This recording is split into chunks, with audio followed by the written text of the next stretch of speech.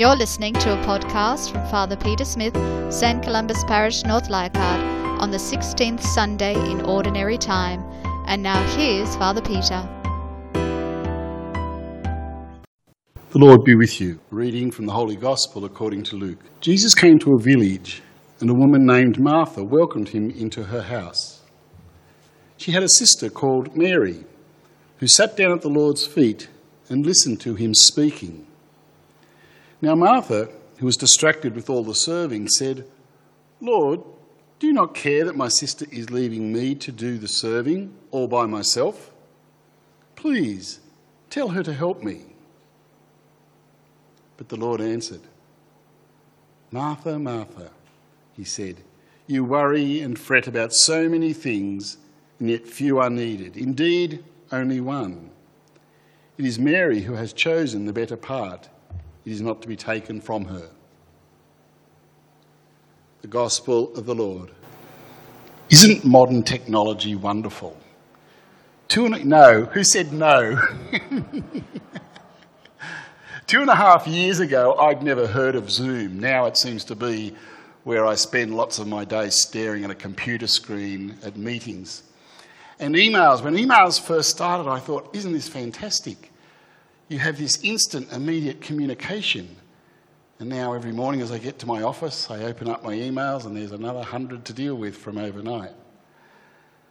It seems to be just so ubiquitous in our lives now, this technology. One of the things that I notice it's done to me, and I don't know if you experience this as well, is that it seems to extend our work time longer and longer in the day. I seem to check my emails and that early in the morning thinking, I'll just deal with that before I go off to work. And then late at night I still hear my phone or computer pinging with emails and messages coming in. I hate emails now. Sorry, if you still want to email me about something, that's fine. I will answer it eventually. But somehow I think our work lives have overtaken so much of what we do that it's very difficult now, isn't it, to maintain and contain our working space into legitimate working hours. And maybe it says something about my discipline too. Maybe it's the reminder that I need to just switch off and ignore things. I'm always worried that something might be really important, that there might be somebody in our parish who is suffering, who is communicating with me that way. And so today's gospel, I think, becomes this timely reminder to us. We've got these two women, Martha and Mary. There's Martha busying herself in the kitchen, getting things ready, wanting to prepare a nice meal for Jesus. And there's Mary. She's just sitting on the floor, listening to what Jesus has got to say.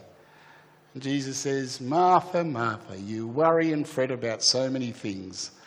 Maybe that should be my voice first thing every day. Peter, Peter, you worry and fret about so many things. Only one is important. Mary has chosen the better path.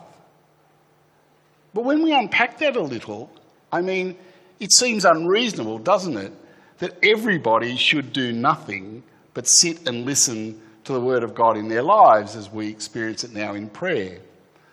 But equally, Martha too spent all her time in this serving and preparation.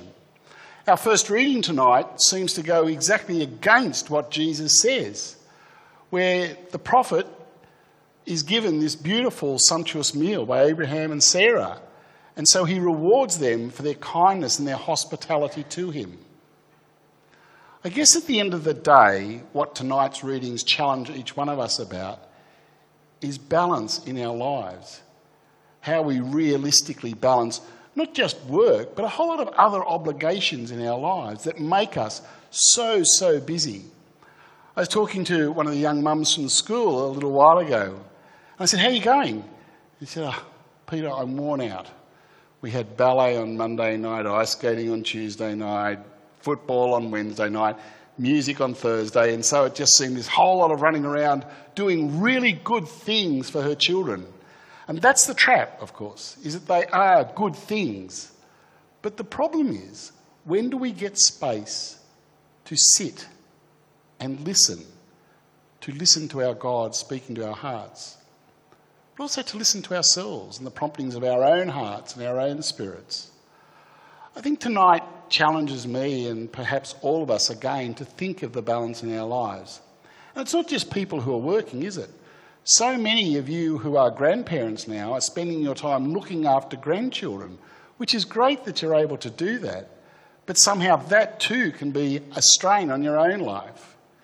Today I think that we are being challenged to recognise the importance of work, the importance of hospitality, the importance of serving other people, as Martha did.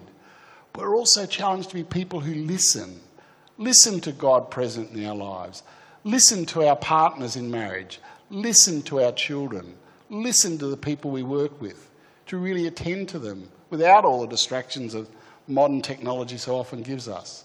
Because it's in those conversations too that I believe our loving God is present.